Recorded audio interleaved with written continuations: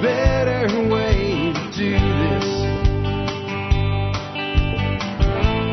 Let me show you a better way.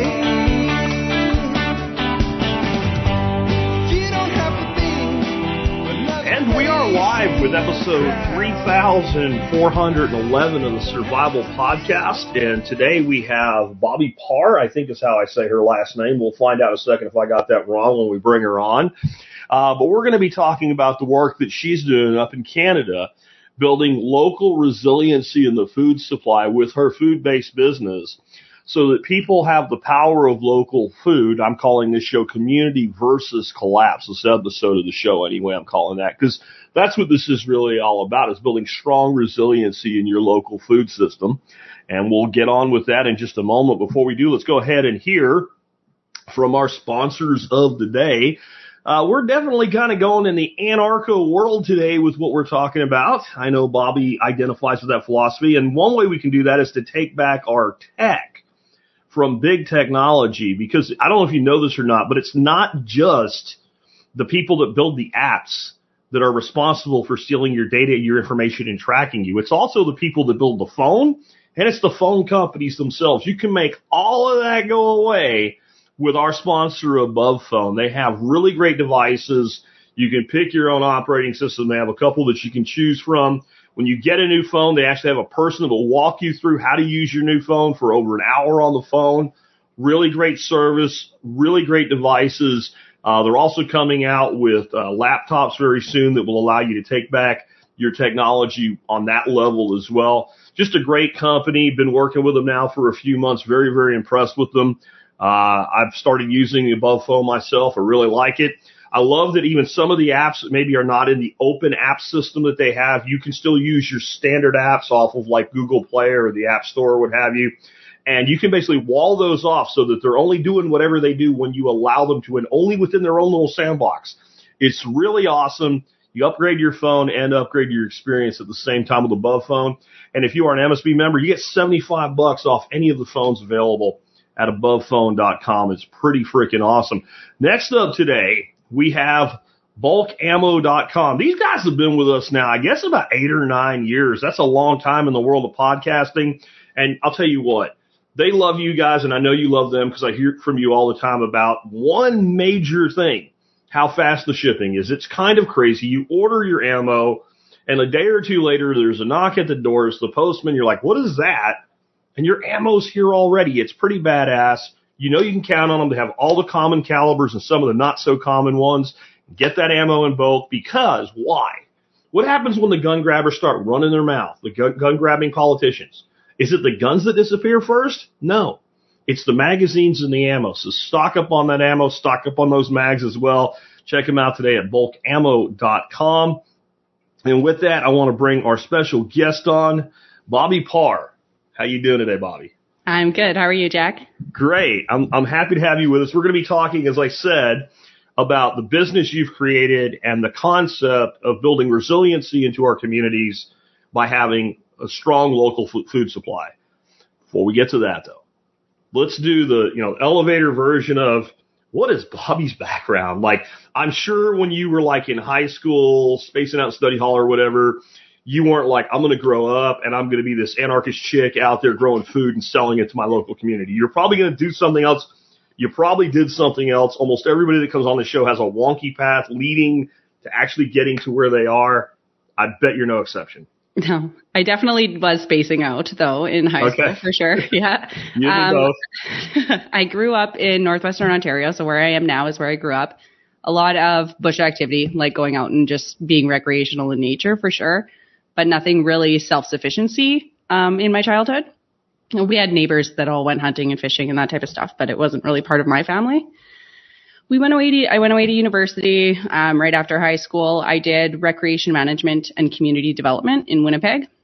The reason that I chose that, I really had no idea what I wanted to do with it, but I knew that I didn't want to be working with people who didn't want to be where they were. So that's what I found is, I had my first job when I was in grade 9, and I really didn't enjoy my workplaces because nobody wanted to be there and everyone was kind of toxic. And I figured if I go into, something recreation, community, people are usually choosing to be where they are. So, whether I put on an activity or where they're building something. They want to be there, and I just wanted to be around that kind of an energy. So that's the path that I took.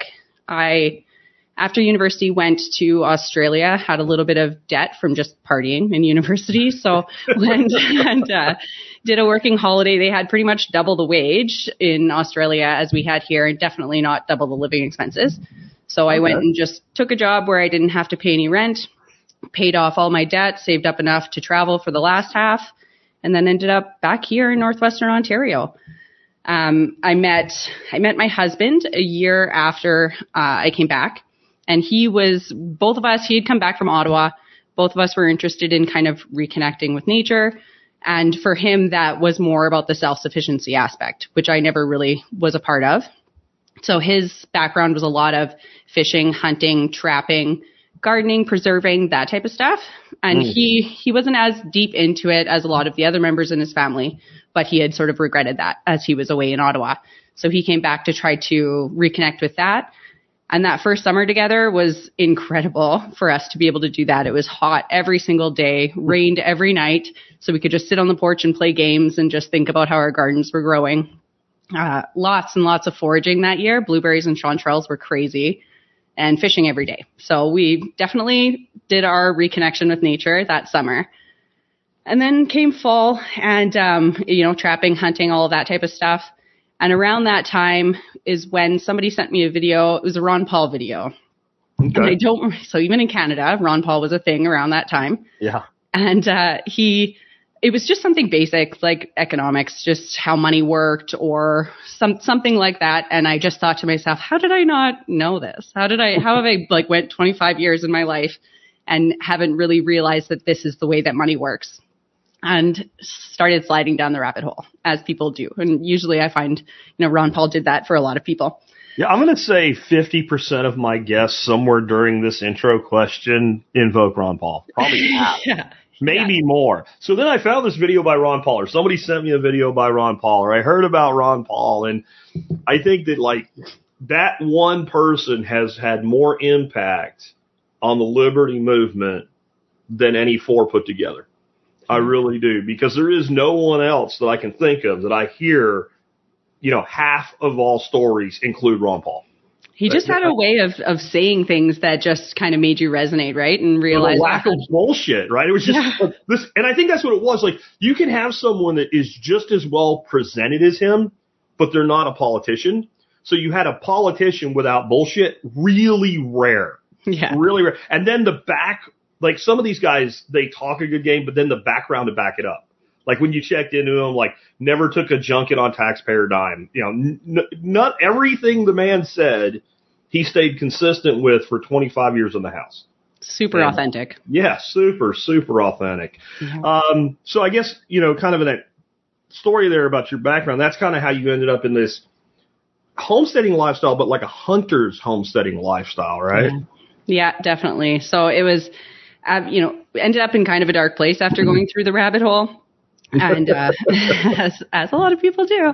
The time that I really realized that a lot of I thought kind of everything that I'd seen in the rabbit hole was true when I came across a video, which was obviously not right. I came across a video of Rosa Quarry. I don't know if you know her. She was most famous for, exposing Agenda 21 back around in the early 2000s. And she was talking about the encapsulation of the university system in Canada. And it brought me immediately when I was watching that video, it brought me back to a time in university. I'm sitting in the auditorium and our professor didn't show up. So I'm looking around everywhere. We're all confused as to why they didn't come. And it turns out that they were, all of our professors were striking a big curriculum change. So in the community development, the core curriculum, they were toppling everything on its head. So when I went to university, it was all about the individual. It was all about grassroots change. If you're building community, you go in and you figure out what those individuals needs, what they want, what they want out of quality of life, and then you build things around them. And that's how I was trained. But what they were doing in this year, I was pretty much through my core curriculum at that point. But what they were doing is switching it to be more of a top-down approach. So these are the rules and regulations. This is how you build community. You need to hit X, Y, Z. We need it to be sustainable. We need people stacked on top of each other. And it was just completely changing everything.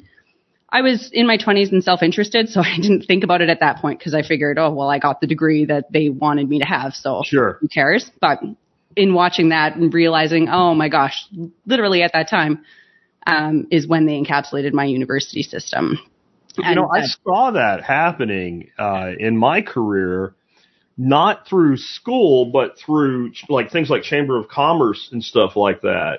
They would bring these people in and they would be talking about community development and all. And I remember asking the one guy, I said, so you want to be a zookeeper for people? He was not happy. Some of my fellow members of the committee that I was on that brought these people in were not happy with me. But I mean, it was, they basically wanted people living where they worked and working where they lived, and everybody crammed into these small, tight cities. And I didn't like it, but I just saw it as like one clown running his mouth.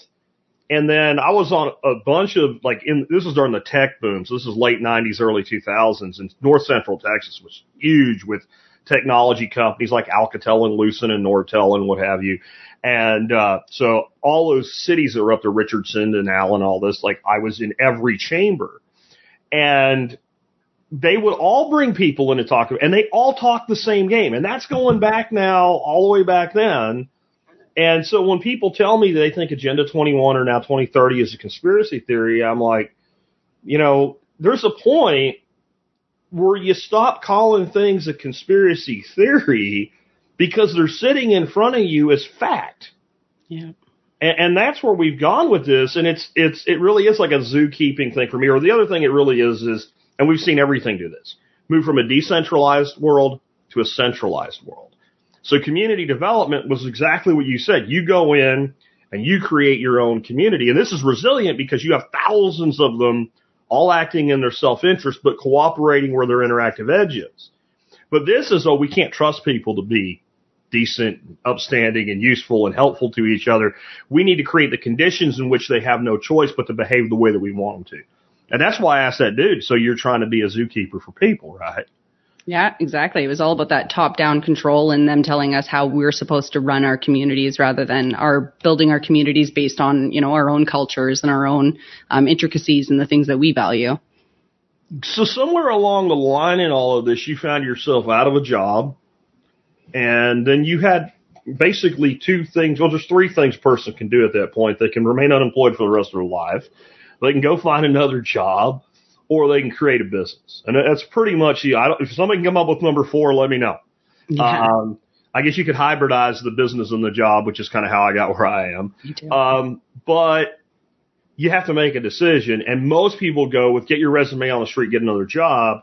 At some point along the way, you decided, no, I'm going to create a business and do what I want to do. What made you make that decision? Well, 2020 was definitely in Canada pretty rough in the job market. So most of my jobs had always been surrounded around people, right? And now my interaction with people was so controlled. There were so many rules and regulations. They couldn't see my smile. I couldn't get close to them so they could see my eyes. I worked with people in long-term care, people who had dementia. So that was the majority of my career. And I was on maternity leave actually when 2020 hit. So I was very fortunate for that I wasn't kind of engrossed in that. But when I thought about going back and the fact that I'd have to wear a mask and I would have to play bingo with having people in their doorways and do it in the hallway because they weren't allowed to connect with anybody. And I just thought there's no way that I can continue on. It was hard enough working in an institution, but I would really hold on to the fact that I felt like I was making a difference. I was like, every day I went in and I had a goal of making 3 people smile, bringing a moment of joy to 3 people. And I didn't know how I could do that. Everyone said I had my magic because I could connect with them like they were my grandparent. If I had a mask on and I had to stay 6 feet away, there's no way that I'd have any of that magic left. So I wanted to feel useful. I felt like, if I continued on that path, I wouldn't be useful. And getting another job also was daunting because pretty much everything in Canada, the rug could be pulled out from under me around that time. I was really closely watching the organizations that were in my area to see who mandated things and who didn't. And thankfully there was one organization that fit my skill set that didn't. But I was interested in doing the job thing doing the business because I have young kids. And I also didn't, at that time, want to send them into the school system where they'd have to be masked all day or be taught by people who are, living in fear and full of masks. So I thought a business was sort of the better option for me so that I could feel more stable and know that I was in control of my own future, right? That's awesome. That's awesome. What made you pick the food business as something to go into? I mean, if the timeline lines up to where by the time you were ready to do this, there was still the restrictions in place, I think that obviously opens the door. I know everybody in that space did well. We were already selling out of eggs, but we got so many more phone calls during that time. Everybody was looking for alternative sources of food. Was that part of it? Was it just what you wanted to do and you saw the opportunity in the niche? I think it was a little bit of both. We used to have a local food co-op, and I was, I'd see the job ads pop up and I think, oh, I'd love to do that, but it was 1-year contracts. There was no way that I could leave a career that was serving my family to go out and do that. So I'd always been very interested in the concept of local food and obviously interested in self-sufficiency and that type of thing. And this was a way that I could support that. And then knowing that our co-op had actually shut down in January of 2020 and that there was a big market that was being unmet and that 2020 was fueling that in people, wanted to source local food. So I just put an ad out. I think before I really had anything, it was a lot of irrational exuberance with my business, for sure. Before I really had any sort of a concept, I just put an ad out, you want a vegetable subscription, and I sold out in, as many as I could do. I sold out. So it was 25 that first summer. And the way that I did it, because I wasn't super comfortable with my own level of production at that point in time. So I partnered with a farm that I'd been buying vegetables from for the past 5 years, partnered with them and got a lot of their goods in and then just backfilled with my product. So then it was more able to see, what kind of volume I'd need and know that I was going to have that stability to be able to serve the subscribers. And then I had a twist on it. So my father-in-law, Rob, he built some handcrafted cedar crates, so like 6-pack kind of things, and we put 6-pack of jars in there. And I was washing and chopping the vegetables and making them really accessible to people. So people really enjoyed that. And then I was also doing kratky. I was experimenting with kratky at the same time. So then sometimes there would be a jar with a big thing of lettuce on top, right? And but it was alive and growing. So just so I understand what you're saying. So were you taking things that were not being hydro and basically like you would put them in the jar for freshness with water so it would be delivered like this big? Yeah, it's like awesome. I don't think I have one here, but it's I called it a convenience crate, and then so I'd have washed and chopped carrots in there. Sometimes and then I'd give recipes. So if I had the carrots sliced in rounds, then there was a stir fry recipe and that type of thing. Yeah. Excuse me. So that's how it started, and then that was a way that I could kind of build my skills with the microgreens and the hydroponics alongside building the business side of things. And then in late fall, we decided to pull the trigger and start building a commercial kitchen and hydroponic facility in town. So that's where Par's Jars comes from. Mm-hmm. Okay, yeah. I like that. I'm working on something here for people to see. I'm on your Instagram right now for those that are watching the video. Let me pull this up. Share this tab instead. This is where it'd be great to have a producer, Yeah. Right. But like, there's an example of where you've got some asparagus. There's some things that are actually like more like canned goods, like pickles and whatever.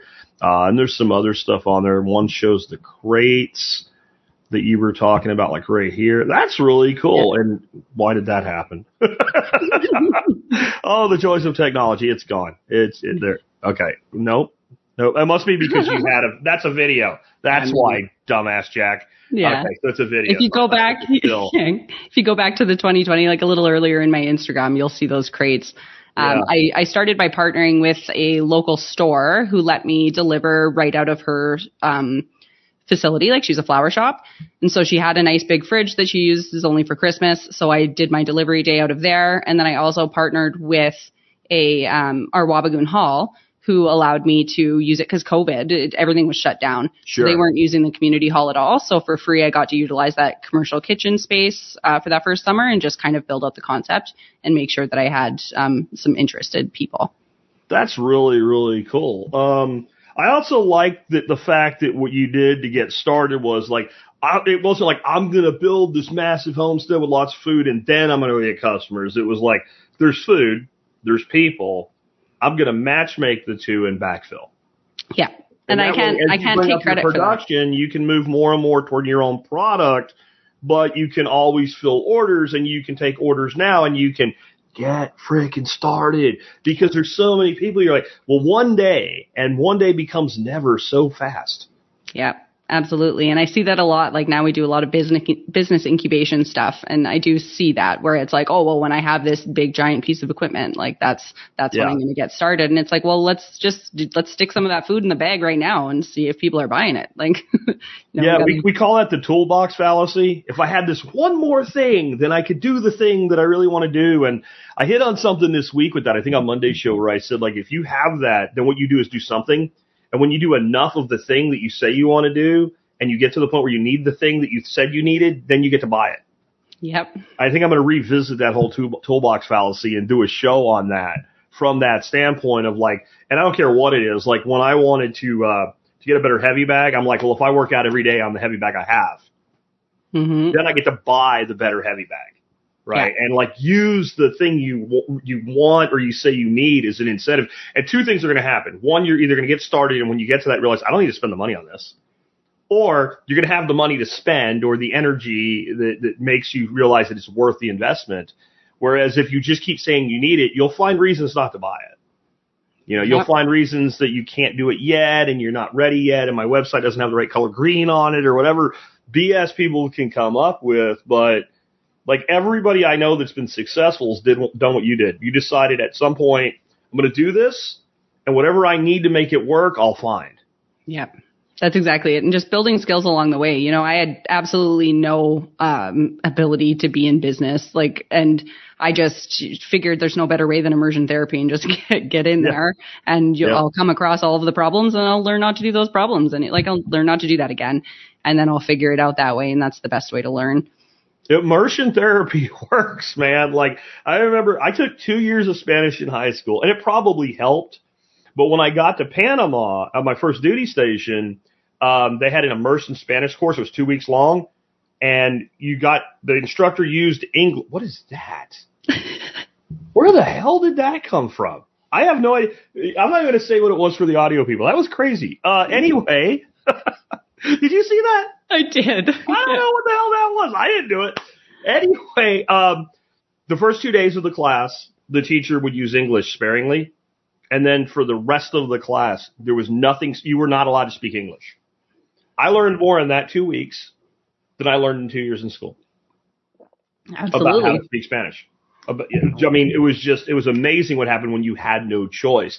So it sounds like you probably did run into some hurdles starting a business because you didn't have the experience. Plus, the food business is a place that government people like to stick their fingers in. So were there any specific hurdles that you had to get past to make this work? All of them. I hit a lot of hurdles, that's for sure. I think a good support network is definitely a way that you can get over that. And I'm lucky enough to have a good support network. The rules and regulations are insane. And I didn't really realize the amount of rules and regulations, especially when it comes to certain types of products. So eggs and milk, for example, incredibly regulated in our area. And because we are really rural and remote, it's difficult to get your hands on any of that. So I ended up partnering with a farm in Thunder Bay, which is almost like 3.5 hours from here. And I did distribution runs there bi-weekly for 18 months. And I was bringing back their non-homogenized milk in glass bottles and doing a subscription with that. And I found so many people were coming in and saying, is it raw? And I said, it's pasteurized less, but it's not raw. It can't be raw. Otherwise, I'm putting myself in huge risk, right? I said, but, I go talk to a farmer. I can't be the middleman for that, but there are farms here that sell their milk into the dairy industry. And, but dealing with all of those regulations is huge. But there's always, I found it kind of like a puzzle a little bit. There's usually ways around it that you can make it work. I didn't realize that duck eggs, quail eggs, no regulations around that whatsoever. So if I wanted to sell that to my customers, I could do that. So I could buy from the local neighbor, but if it was chicken eggs, they'd have to come out to my farm in Wabigoon. But I think the biggest hurdles that I found were not having a detailed reporting system before I started. Okay. So figuring out how I was gonna, if I'm gonna give advice to people who are starting a business, it's definitely make sure you know how you're going to track your sales, how you're going to report and do all of that, because you don't want to end up getting trapped by not having clear reports. And then, the government owes me a bunch of money right now because that first year I didn't really know what I was doing and my reporting system wasn't great. So it's, you don't want to get trapped by that. And also having a deep understanding of business financials. I know you talk a lot about that, Jack, just terminology, kind of understanding what that is. And I thought, I'm good with a budget, but complex budgets that come along with business and especially with food business, when you have all of these different revenue streams, it gets to be a lot. So you really do need to understand that business terminology when it comes to financials. I think one of the real reasons for that is because it's not just so you'll understand what somebody else is saying. It's so you'll know like what's possible. Like if you know certain things exist, then you can start saying, well, does that have a place in my world? Is there a way I can leverage or use this concept?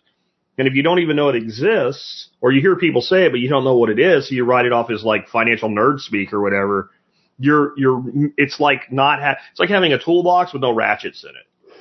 Wrenches and pliers can do a lot of stuff, but there's things that ratchets just do better. And if you don't know a ratchet exists, you're like, why is it so hard to get that damn thing out of there? Well, if you have a ratchet, what's a ratchet? You don't have a tool. And sadly, like when I hired a 17-year-old kid as a farmhand, I had to teach him what a ratchet was. Yay, public education, right? Like, yeah, that says something in of itself.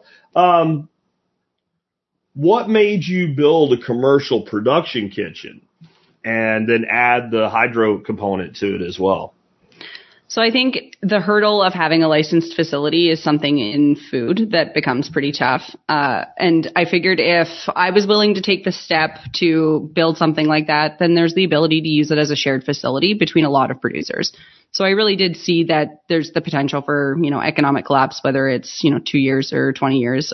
But having that type of a facility in our community would really help to just have food security and then hopefully be able to spur enough producers to start, getting into the business and in a way that makes sense, because people can't afford your own licensed kitchen and be able to produce. But if we can all have this production facility that we can share together, then there's a way that we can really withstand whatever is coming. So that was the main, and I don't think I can take credit for that. I'm pretty sure Sal Mayweather talked about that on an episode of Unloose the Goose.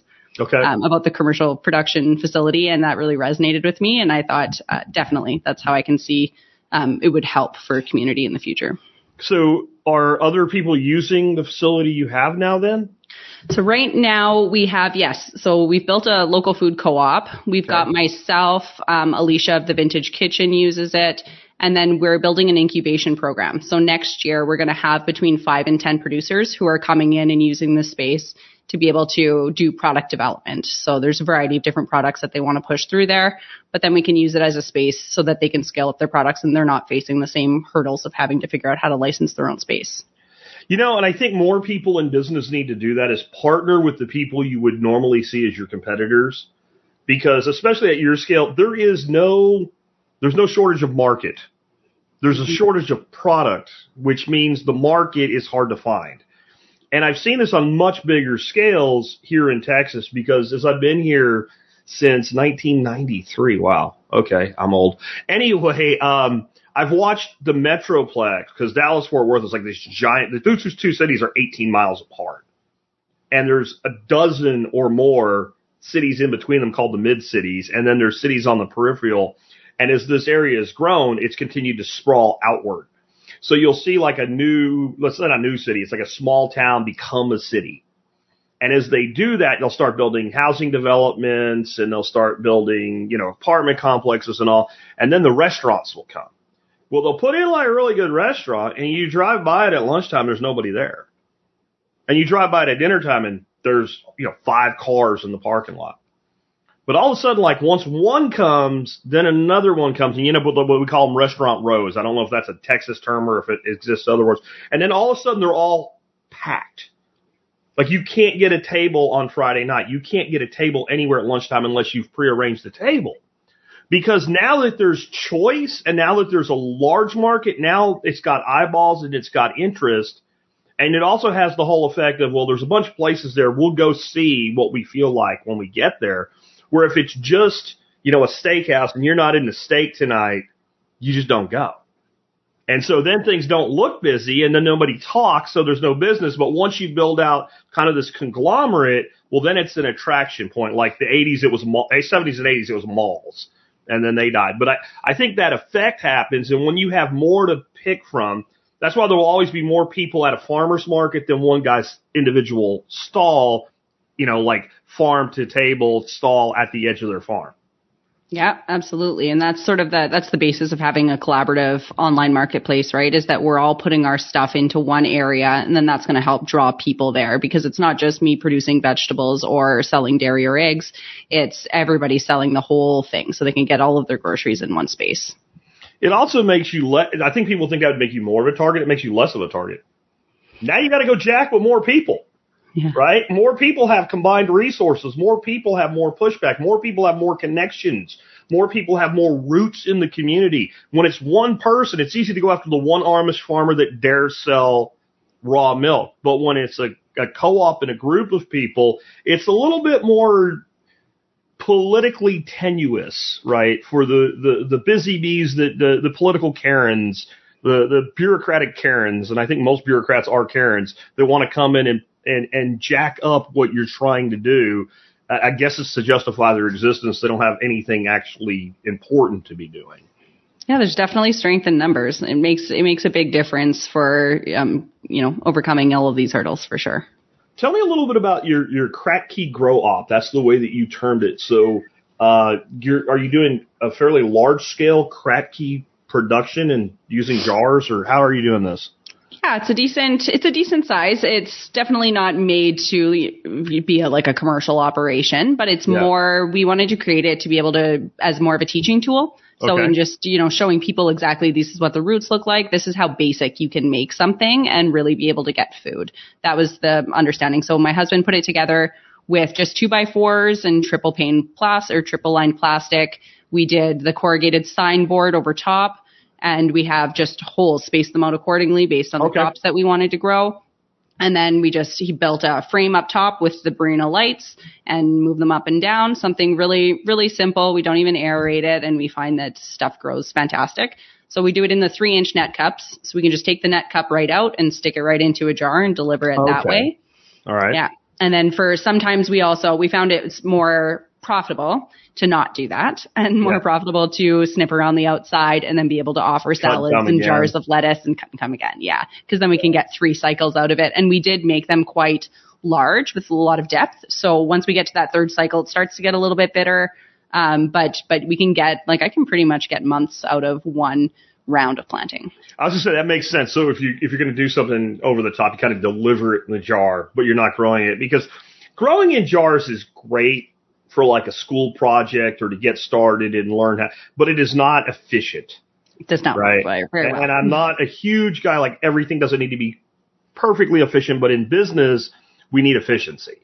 Yeah. Because the lack of efficiency results in lack of profit, which means the more you sell, the faster you go bankrupt. Yep. That's something people have a very hard time. If I just sell more, so you're losing money selling now. Yeah? Okay. Are you losing money selling now because you have a fixed expense or you have a variable expense? Variable. Okay, so you're going to go broke faster if you sell more. And they look at you with okay, now you need to go to Investopedia and get on the financial term of the day and brush up on your economics understanding, because you don't understand. And it took me a long time to realize people didn't get that. Mm-hmm. I really always thought doesn't everybody know that? And the answer is no. There was a lot of things, I guess, coming up with an entrepreneurial father and a family that was all into hunting and fishing my whole life. I thought everybody knew how to skin a deer. Who doesn't know how to skin it? I went to a school that closes on the first day of deer season. What man doesn't know how to skin a deer? Apparently a lot of them. Oh, yeah. And I think when you get into the world of education, you have to take a step back from what you know and realize if everybody knew what you knew, you wouldn't have any value to anybody. It's a good thing you have things to teach. You wouldn't be so successful, no doubt. No, you wouldn't, So you decided to kind of come into this running a food hub rather than a resales business. Go ahead. When I started, it was more of a resales type model, right? I was buying these vegetables from everywhere. It just started with the one partner farm, but as I went to scale up, it became, when I was doing that dairy run, I was also hitting up a greenhouse that was in that same area, bringing back that stuff so that I had the tomatoes early in the season and late in the season, that type of thing. But I did find that centralizing in that way was kind of taking me away from my goals. It became a lot of complex administrative work. And figuring out and I held the bag for all of the vegetables, right? If I didn't sell them, then I'm holding the bag for, at one point, it ended up being 7 different farms. All the vegetables were in my possession, and I had to figure out how to preserve them or waste them. And I didn't want to waste them. So we worked like hell to preserve them all the time. And then, so I ended up getting a couple people on staff to help me do that. But then there was absolutely zero money left, right? When you start paying staff. And food margins are really tight. So the model wasn't really working. It was very bottlenecked, I found. Okay. And so I thought that it would be a lot more beneficial, because the reason that I'm partnering with these farmers is I want to see everybody succeed. So a cooperative just kind of made more sense for me. And the food hub model really resonated to be able to decentralize things, because I didn't want to be a central. I didn't want Par's Jars to be able to scale and be a big grocery operation or anything like that. I just wanted to see local food thrive. So a co-op and a food hub seemed to make the most sense to be able to do that without having one person kind of sitting in the middle. Gotcha. How do you feel starting something like a nonprofit food organization in Canada, which, as much as we have overriding government here in the United States, you have even more of it? How do you feel that helps to kind of push back against the whole move toward globalization and centralization? I think it empowers individuals. And that's the biggest thing, is when you have empowered individuals that are building strong networks, just like we talked about, is that you're going to have a community that can push back when, push comes to shove. And if we don't do it now, it becomes really difficult in times of chaos to try to figure out how to organize that stuff. So if we work towards it today, then if something does happen, we're able to really figure out how to mitigate against it. And I think just the organization of exchange mechanisms is getting more complex with, people are used to being able to order online and just stop and pick something up or get it delivered. So the more we can try to figure out those complex, sort of logistics now, while things aren't so complex, then hopefully we can kind of use those same platforms if things do get really difficult, to be able to pick up where we left off. Like, we use Local Line which is a Canadian company, to do the sort of decentralized inventory. Everybody has their own kind of page that they upload to, and then they share to the food hub. And then they can share to any real food hub. So we can have one in Thunder Bay. There's a food hub that's popping up next year because of this. And they're going to be able to share their inventory there. And then we have value chain coordinators that are working on distribution between the two to figure out the logistics, because you driving 3.5 hours there and back in a day definitely isn't a profitable way to do it. But there are ways that we can do backhauling and piggybacking on other runs to make that make more sense. And I think with not-for-profit food organizations, there is a lot of money out there, and there's a lot of support if you want to go through the granting process. It's definitely not something for everybody. But in Canada, it becomes difficult to do private business, because I think our culture is very conditioned to just getting things, especially when it comes to like education and food. Everything's so subsidized that it's really hard for them to wrap their head around, what, you want me to pay $40 for a workshop? Like, why? I should be able to get this for free, because workshops everywhere else are free. Why aren't they free here? And so I think in figuring out how we can kind of access that now, whether it's something that, I don't want to depend on grants, but if they are there and we can access them now to sort of build this foundation and build this layer while we have the time, then it's probably something that's a worthwhile cause. Yeah, definitely. Well put. I run into that even here with this entitlement attitude of, why does this cost money? You put together a course or something, you put it out and it's electronic. Well, it doesn't cost you anything. Well, it cost me like 80 hours to make it. Right. And then, I expect that you want customer service here. It's not just here. If you just want to watch videos, that's what YouTube's for. Right. But if you actually want assistance and answers and help and some level of maybe the course, a certification or something, then you have to pay for that. Like there is this like free lunch attitude. And I think one of the problems is people don't understand there is no such thing as free. There is either you paid for it and you don't know it on the back end with your taxes, or somebody else paid for it for you, right? There's no free, like nothing. Humans do not expend energy for no reason. Unless it's to play video games or something, like for entertainment. Like if I'm going to actually do work, then I have to see something at the end of it. And either you're going to pay me or the state's going to pay me or some third party's going to pay me. But I don't work for free. Nobody tends to work for free. I guess if you're the kind of person who becomes so independently wealthy, you go out and do what other people see as work, but you see as recreation, sure. But the world does not run on that, and it's not going to. Yeah. Yeah, for sure. Our culture is really, I think Canada probably a lot more than in the States is used to that, because we do pay an exorbitant amount of money for taxes. So we expect that that's going towards services for us. And a lot of people don't see a lot of those services slipping away and being a lot harder to access for people to use that are just trying to do good. We're trying to build food systems, but the granting process is incredibly complex, very difficult, and really time consuming. And how nice would it be if we could just have, convince people that it's worthwhile for them to invest in these things themselves rather than us spend, 2 months filling out an application to be able to get money for a project.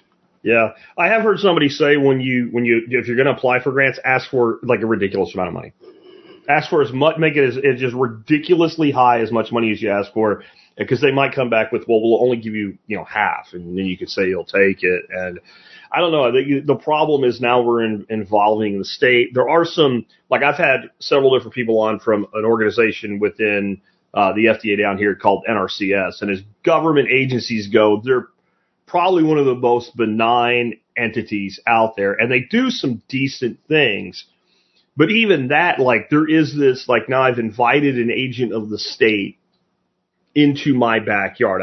I've let the camel in the tent. Maybe it's just the camel's nose, but we know how that proverb ends. The whole camel will be in the tent soon. And it is better if you can to do things on your own. Absolutely. But again, then that requires that a business needs customers. Yeah. And then customers want things, but they don't want to pay for them. And that's an education process. Yeah, it is for sure. And we're working with someone, Northern Foodways Development Network, and their, our goal is to both be self-sustaining so that their services, because their value chain coordination and their services will really enable this to be a more private thing rather than, so the businesses themselves, us and our co-op, we're paying them to help coordinate this stuff because we're businesses. We don't have the time to be able to do all of this logistics work and be able to connect. And that's why co-ops fail a lot of the time, is that it's you have all of this volunteer work and there's no way that you can manage it.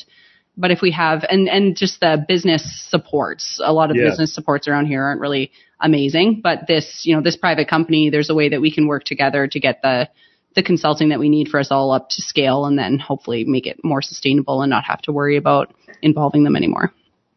That's great. Now I have found in not just food business, but especially food businesses, the press is always around federal government, central government, whatever, came in and made your life miserable. But in reality, I found for every time that actually happens, in the United States, it's from FDA. I don't know what the organization is in Canada, but I'm sure there's a counterpart, an alphabet agency that does that stuff.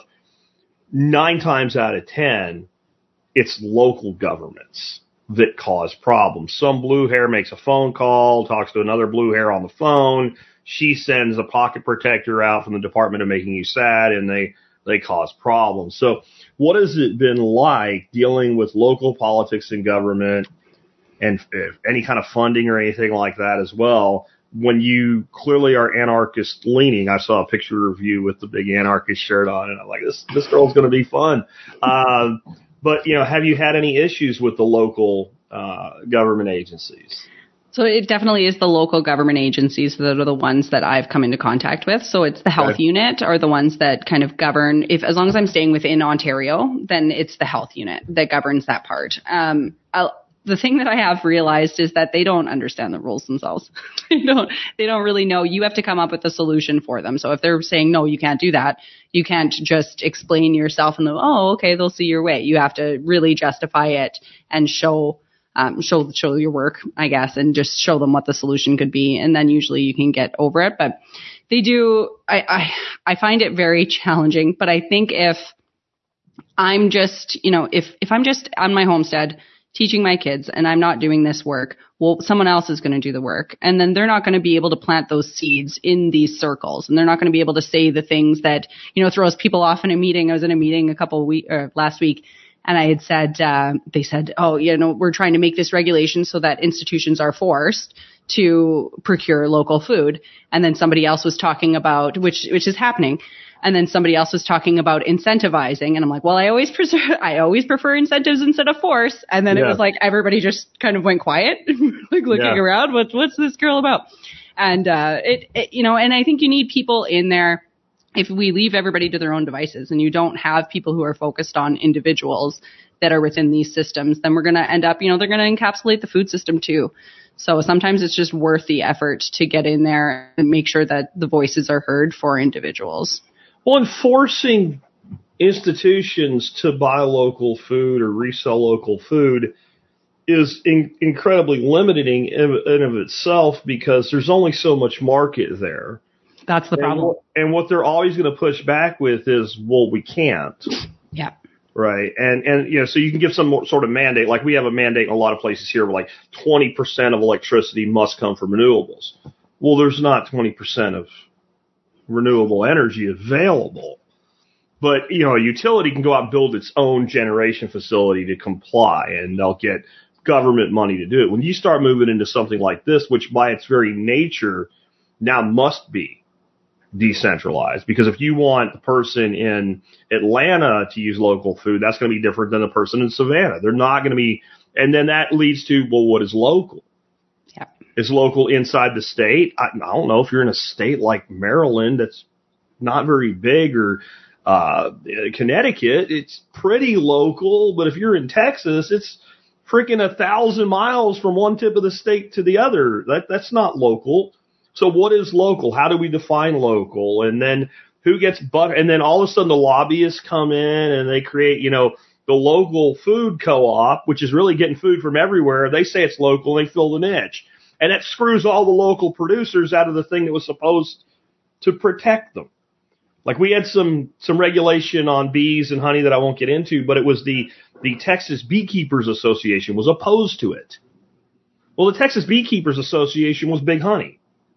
It had nothing to do with all the guys running around Texas taking care of 5 to 50 hives. None of those guys were part of it. It was a big food conglomerate. So, incentive I like. Force always fails in the end. Always. Yeah. Even if it makes no sense. It fails to do what it's supposed to do as marketed, right? Because we're back to Stanford Beer. The purpose of the system is what it does, right? And that is the purpose of the mandate, to give another avenue for the big company to take over. Yeah. And and it's 20%. It's the same thing what's happening here. So you have to procure local, which is within Ontario, and that's 20% local. And it's just, there's no way that people in Dryden can procure 20% local. So then rather than trying to purchase from me, which is literally the half a block away, purchasing their salad greens from me, well, no, they need to do 20% of their entire budget. So they're going to buy beef, and they're going to buy it in an easy way. So they're going to go down to Southern Ontario and they're going to buy that beef because that's what makes sense. So if we can do more of this localized, decentralized way, then we can really go into those institutions and be like, here, this is all the stuff that we can produce. We're doing this business incubator. What else do you need? Like we'll get some other stuff up and running, and we can really do it on a case by case basis rather than making local as a term that's just all up Ontario. See, and they'll make like this is, well, we can't fix this. All we can do is try. Well, let's see if a redneck hippie duck farmer can come up with a solution to this that would be incentive-based and not cost anybody except the state money, and money in, not money out, and would be completely decentralized and leave the decisions up to the customer and the producer. Oh, I have an idea. What if you set up to $250 of food a month produced locally, and all you have to do is save your receipts to prove that you bought it locally, was 100% tax deductible? Yeah, there you go. That's the incentives for sure. That's why I'll never be in office. I won't be a dog catcher somewhere, because if you have solutions, they don't want you. They want to hand you a 50 to 1,000 page bill and say, here, put your name on this, and here's the money for the to get it into the committee or whatever. They don't want it. Like, that's such a simple solution. And if it's too much, then make it less. If it's not enough, make it more. I mean, it can be any number you want. But isn't it interesting? All these mandates are always 20%. Yeah. Like, so your food mandate they want is 20%, and the electrical mandate that they want here in Texas is 20% for, where did that number come from? Yeah. I don't know. Why is it all of a sudden uniform everywhere? Centralization, right? Like, because of boilerplate cut and paste bullshit. That's why. Yeah, it's probably the number that was palatable within, some. It sounds reasonable. It sounds like we've done something, but we're not too onerous. Some focus group somewhere on Manhattan Avenue freaking came up with that, and I guarantee it. I guarantee that. Yeah, don't. What skills and resources are helpful if you want to start up a co-op, a hub, or a business? I mean, you have no idea what you're doing. Where do you begin? What's available? Definitely networking people, building community, figuring out how to do that makes sense in a way to you. So just things like joining a board. Go and join a board. You'll start talking. I joined the Horticultural Society around here. I started talking to a lot of other people that gardened, and then we started, coming up with different projects and initiatives that we could really push forward. And then you develop those meaningful relationships, right? And if you're just making those relationships and you're moving, the stuff will come to you, the things that are supposed to come, right? And then you can kind of work from there. Resources, like I said before, it's just making sure you have a financial understanding and a reporting system are definitely important for this type of thing.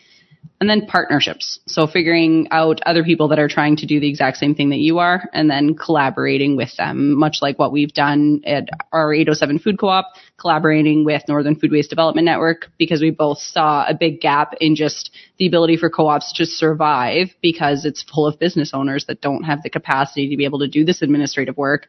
And then they come in and they help sort of build those bridges between us and the customers. Yeah, I think there's a big need for decentralized centralization. Is kind of what I'm hearing there. Like, we need these co-ops, and the co-op doesn't just have to be about supply. It can be about management. Like, the way a co-op works is, let's say we have a store that like, I'm talking like a basic ag co-op here, where people buy their feed, their fertilizer, all that, and they use collective bargaining, not in the union way, in the customer way, to say, we have a lot of money, so we want a deal. But Farmer Bill, he doesn't want to get this giant shipment of shit every month. He wants to buy what he needs as he needs it.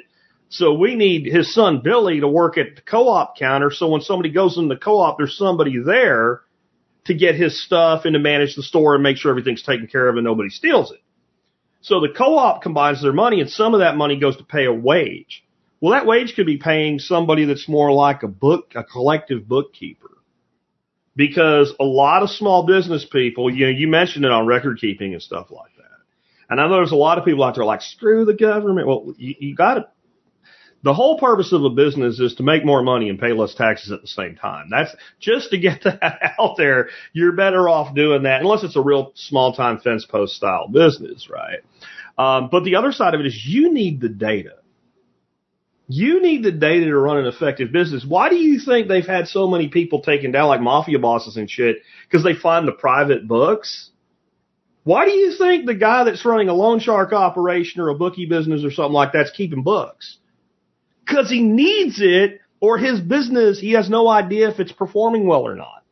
So they need that data. You, as a business owner, need that data. And that's something that can kind of go into this type of collective work as well, where maybe I can't afford a really great accountant, but maybe all of us can. Yeah, Something exactly. like that. And just the coordination, like my job right now, I'm coordinating the 807 Food Co-op. And so that, people don't want to do that administrative work. They want to be out in the field and they want to be farming. They want to do that stuff. So this is a way that they can sort of pay somebody to be able to take on all of that administrative layer, which is not something that I love to do either. But I was the person for the job at the right time. So. Yeah, and I think that you can also get out of being a purist. Like, I had one customer when we were doing a lot more egg production. We used to have about 150 layers on the property, so we produced a lot. And he was doing a kind of co-op business model taking orders from their customers and delivering like a tub of food to their customers. But it wasn't like I can't think of what it's called now, where it's like where you buy in at the beginning, you get a share like you literally said, this week I want these things out of their catalog. And, he did really well. And one of the reasons he did well is their whole premise was we do everything we can to provide everything that's possible from local producers, but nobody here grows bananas. So you want bananas? We have organic bananas. You want pineapple? We have organic pineapple. Those do not come from Texas. And that way people could order a week worth of food and actually get everything they want instead of having this delivery and then still need to go to Publix or Albertsons or Kroger's or Safeway or whatever. And that's definitely what I found is people would come in and they'd say, oh, I pretty much got everything that I need here. But they always go somewhere after that. They're always going to the grocery store because there's those imports that we just don't have. And the ability to really build more of this distribution, I think it's going to make it a lot easier for us to bring in some of those imports and then making sure that we have the capacity within the commercial kitchen to push things forward if they don't sell. So bananas can go bad really quickly if they're centralized, especially, right? So just making sure that... I've noticed you with a cup too. Most people drink coffee. I can't grow it in Texas. I know you damn well can't grow it in Canada. Yeah. Right? But you can locally roast. I mean, like thinking that way starts to expand because what we call having a customer walk in, buy stuff, and there was more stuff they would have bought from you, but you didn't have it to sell it to them. We call that leaving money on the table. Yeah. And leaving money on the table is a great way to send your business straight toward bankruptcy eventually, or to create a business that is so dependent on weekly cash flow that it's not a business, it's a job that you have to work twice as hard at. Yeah. If you want to run a business, you need to optimize all the opportunities within that business. And that's something, again, that's hard to get across to a lot of people. Like a single product business is almost a guaranteed failure. Like we sold eggs, but if we were going to keep doing it long term, we would have brought in other product. We had started to do microgreens and stuff like that. And when my wife started homeschooling the kids, we were just like, nah, we don't need to do this anymore. Like I know what my primary business is. But if I'm going to be in an ag business and I have eggs, my eggs are a loss leader, really. Like, even if I'm making money on them, I'm never going to make a living on them. So then I need to put collateral product with it. Yeah, you need a lot of different revenue streams when it comes to food. If you're only going to do food and you're not going to do some sort of content or you're not going to do some sort of service, then it becomes really difficult to make a living on those tiny margins, and you need more revenue streams, and you need to know how to track those revenue streams and make sure you understand which of your products are profitable and which aren't. Do you have any advice for people that are just looking to take more initiative in their community? Maybe not specific to the same way you're doing it, but want to start building community and cohesion and local parallel economies and things like that? I think you just need to think about what it is that you love and what drives you. What makes you passionate? Are you passionate about homeschooling? Are you passionate about local food, about self-sufficiency, about, wild bushcraft? What are you passionate about? And then go and find where other people are that are also passionate about the same thing. And go and start having those conversations, meeting those people.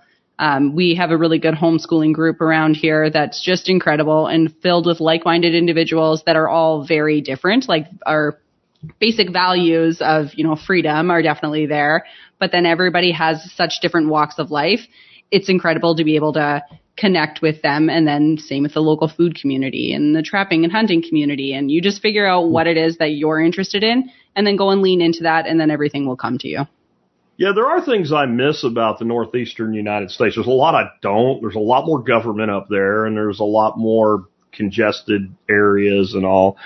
But like one of the things we had up in rural PA was what they called rotting gun clubs, which were basically bars that people went and drank at, and you paid a membership to be a member of the bar. And it was like a co-op because it reduced the cost of the booze. But what they really were gathering places for people that had a common thing, and that was hunting and fishing.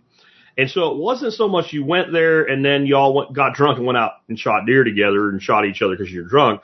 It was more that you met people who were interested in what you were interested in. What I've always said, business, personal, whatever, always lead with the relationship. And I do miss that. And I look at it around here and I get why. Like everything around here, as far as hunting anyway, is paid. There is very little public hunting land, and the public hunting land there is not really worth hunting on, in my opinion, unless you go out to West Texas, and then you're spending a week before you come back at least, or it ain't worth going out there.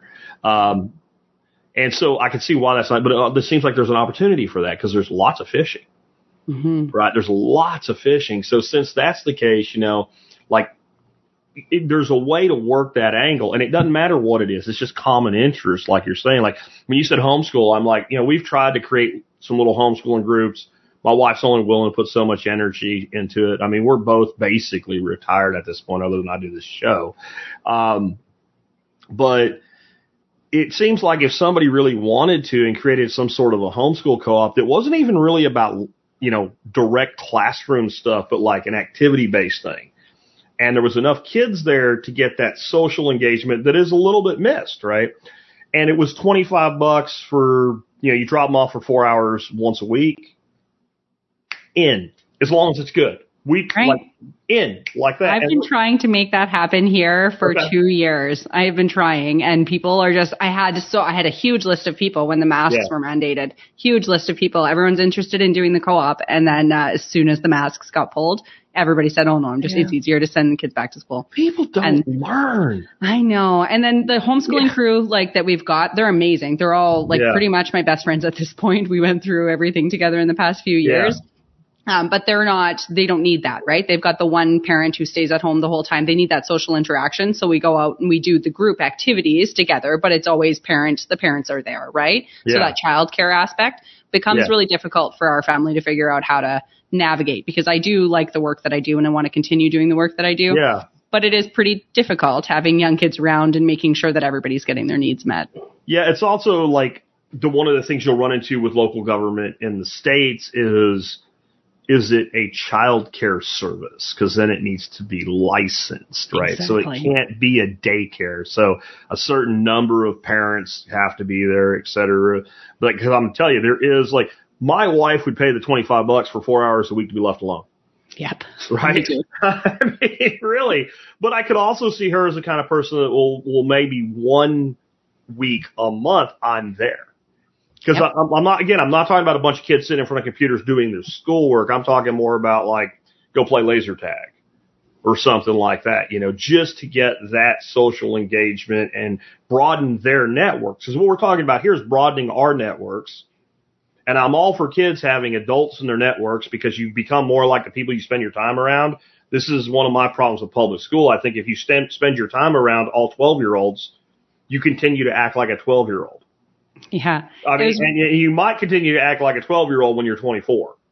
You just might. You might all stay together all the time and never grow up. But I think there is a good place for kind of a push-pull approach with child development. And, we have them in things like gymnastics and stuff like that. But I'd love to see more of that. And I'd love to see what you're doing with food spread out into other niches. Absolutely. I have the homeschool co-op completely developed. I just need to find the people that are interested in it, because it is hard. And I found, because my son went to school this year, my oldest, and because I needed I said, we're on a 1 to 2 year plan where they can go to school. There's no more kind of hysteria surrounding everything. Yeah. He can really learn to read. I can drill into this stuff and make it make sense for our family. Yeah. And so he's there, and I had asked him, because I really didn't want to send him, but I did. And I said, how are you feeling about school? And he said, well, I'm really lonely.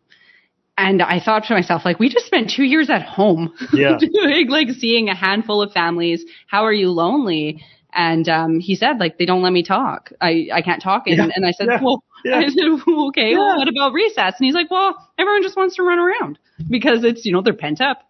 They're running around. So he feels lonely and isolated in school. And then it makes me think too, when we are homeschooling and we go out to these group activities with our friends, and he picks, there's 1 or 2 boys, they go and they sit in the corner and they're talking for 2 hours. Yeah. And we just, we get together for 3 hours, let it all be interest led. And that's a kid developing real relationships, right? And that's solving problems together. They're doing all of these different things that they just don't get the opportunity to do in school.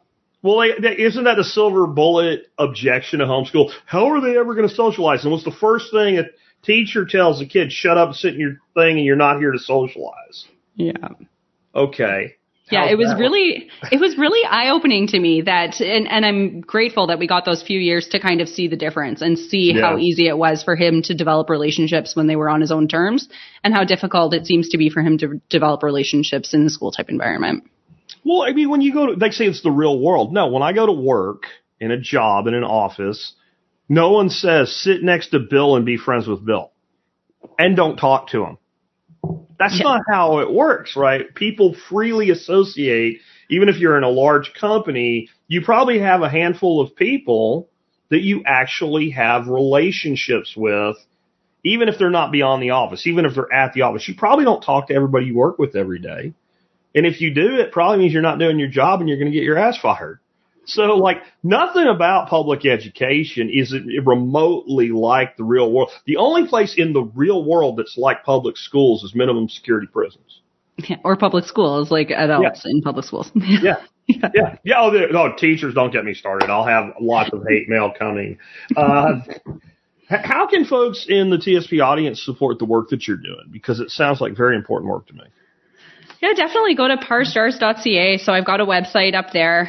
You can keep in touch. We've got a newsletter pop up right when you go on there, so we can keep in touch that way. And as things develop, maybe there'll be opportunities that you're interested in. I did a line of ABC gear on there so that it's more designated towards your audience. I've been listening for 12 years, so I think I have a good understanding of the type of people that listen to you. So hopefully you guys like a few things that I put on there. And then just feel free to follow me on social, or I think I have my Lightning. I think I sent over my Lightning address if you want to zap me. And you're on Twitter and Instagram and Nostr. So I have all that stuff already in the audio show notes that go along with this episode. We're still live right now. If you're watching us live, and that means it'll probably be about 30, 40 minutes before the audio goes up. There's a link. The video notes below, and you can click on that link and get over there. But if you click it right now, it won't work if we're not done yet. Unless we are. If it's not live, then it's Memorex, and you can click the link and you'll get on over there. Bobby, it's been a great conversation. Really enjoyed having you with us today. Thank you very much for being with us. Thank you, Jack. Well, guys, I appreciate you being with us today. I want to say real quick, thanks to Anarchy for the $10 super sticker that he sent our way during the discussion. I really appreciate that. And I want to remind you guys, one of the ways you can help support my show and the work that we do is do your online shopping starting at tspaz.com. That's TSPAZ, tspaz.com. I got a unique and somewhat expensive item of the day for you today, but I got a price alert on it going on sale.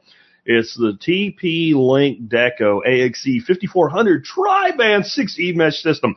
That sounds very complicated. It's actually not. Anybody can install it, even me. I found this product when I realized I needed to upgrade my network solution. I had this router that's right here running my network for a long time. It's even on T-Spaz. At the time that it came out, I called it the best router for the most people, not the best router. And it probably was, but technology improves, and mesh technology is the way to go if you want to extend the range of your wireless network in your home. And if you look at the screen, if you're watching anyway, these things are kind of cool looking. They kind of look to me like, I don't know, instead of a network device, I see that kind of more like something that you'd have essential oil diffusing out of. That's kind of the whole deco thing. So when you set this on a shelf somewhere or something, it doesn't look like an obnoxious piece of electronics. These things work. They work really well. You use one of them to replace your router. You just toss your router and one of them becomes the master unit and the router itself. Then they can either be connected with hardline. You can actually run Cat 5e, Cat 6, Cat 6, whatever you want, data cable to connect them hardline to each other to extend your network that way. Since my shop is a giant metal Faraday cage, that's what we did for the one in the shop. We ran a hard line all the way out there. You can also let them connect to each other wirelessly. And you don't have to do anything. When you set it up and turn it on, once you have the first one set up, it finds its place, figures out the closest friendly unit, and it connects to it. And then your device, like your phone, your laptop, whatever, when you walk through your house, it just finds the strongest signal and connects there.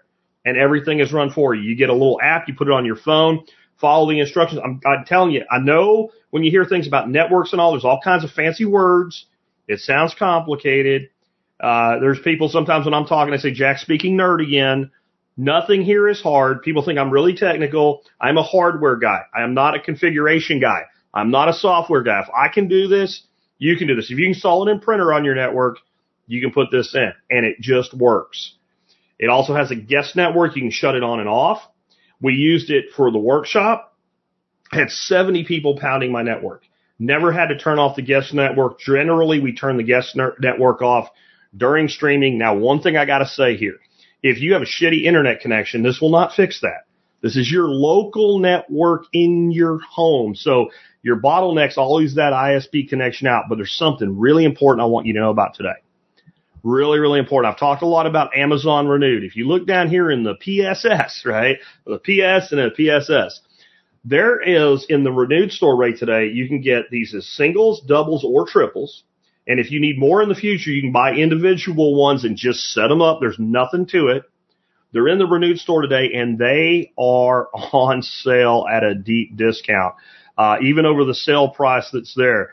If you look at, let's say, the 3-pack, it's $289. I think the sale price on the new is $369.